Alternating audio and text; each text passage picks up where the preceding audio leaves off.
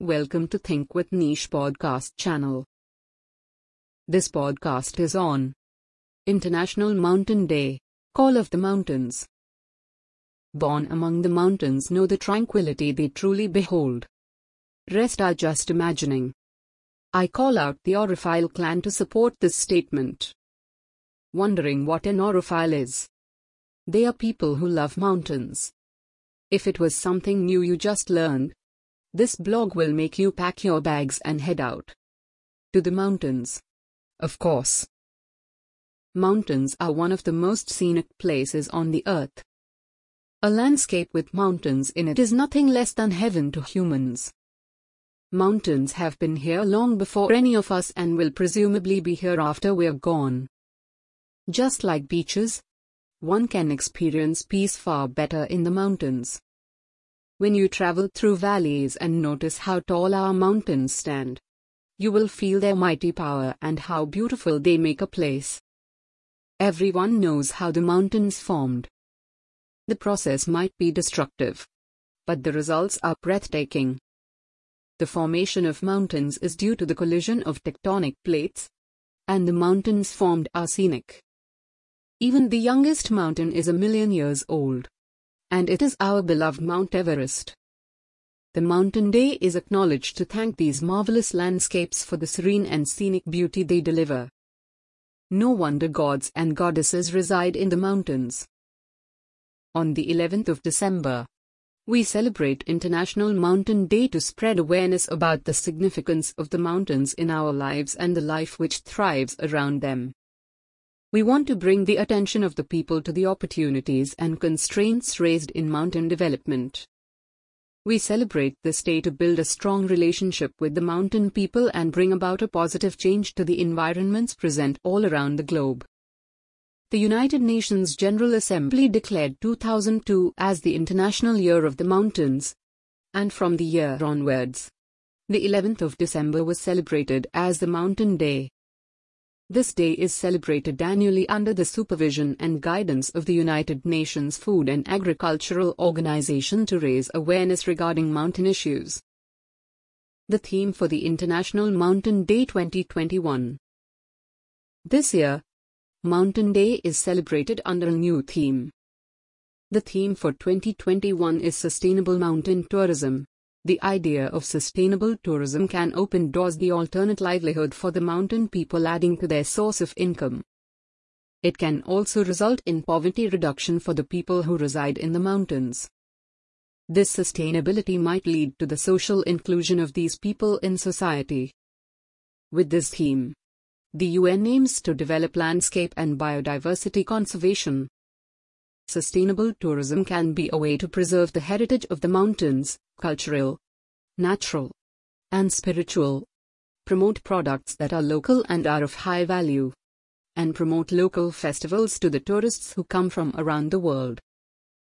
In 2019, after the COVID, there was a drastic fall in tourism due to the restrictions imposed to safeguard lives and protect the sacred lands. Mountain tourism accounts for 15–20% of global tourism. Tourism was the worst affected sector after COVID. The pandemic affected livelihood, public services, and has decreased the number of opportunities that were formerly presented to the people. Although the crisis had wreaked havoc on us, it gave us time to reconsider our approach towards tourism and how we can make it greener, inclusive, and more resilient towards the future. FAO plans to prepare communicating materials in 6 UN languages, and these materials will be present on their website. They will also hand over hard copies when requested. Celebrate the Mountain Day with your family and friends by preparing for some event to send out the message about the importance of mountains in our lives and use the hashtag #MountainsMatter on your social media. On this day, let's talk about some treks you can plan to go on and experience the breathtaking scenery and most picturesque places in the mountains. Treks in Indian mountain ranges. The Atal Chandrashila Trek. It is the only winter trek where you can see great morning views. Seeing winter mountains and winter mornings are very rare sights. Only on this trek can you see those rarest sights. Chandrashila summit is a great vantage point from where you can see the scenic beauty of our Indian Himalayas. To be precise, you will see the Gangotri ranges on the right. Gangotri ranges have the peaks of Mount Talyasagar, the Kedar Dome, and the Kedarnath.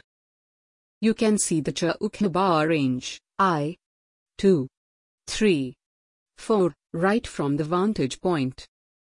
On the right you will see the Unagiri, Hati Parbat, and Gauri Parbat. Middle. Shri Khan Mahadev Trek.